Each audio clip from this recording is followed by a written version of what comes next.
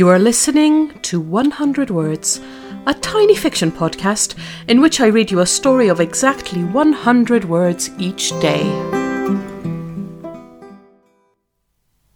Episode 337. Gifts, a podcast advent calendar. Chapter 3. You and All Mankind. Dr. Baltazzi, sorry to interrupt, but your taxi is here. Sophia thanks the nurse and turns back to her patient. Now, I know you'll want to cook and clean for the family over Christmas, but you need to rest, okay? The older woman nods non-committally. Thank you, dear. You're wonderful. You'll make a lucky man very happy one day, I know it. Sophia rolls her eyes internally, but manages a professional smile. She's used to this.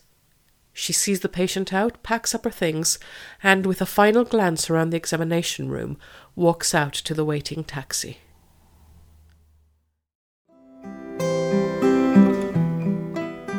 Thank you for listening to 100 Words. This podcast is written and produced by Marilisa Valtazano. If you enjoyed today's story, why not share it with a friend? Don't forget to tune in tomorrow for another 100 Words. Goodbye.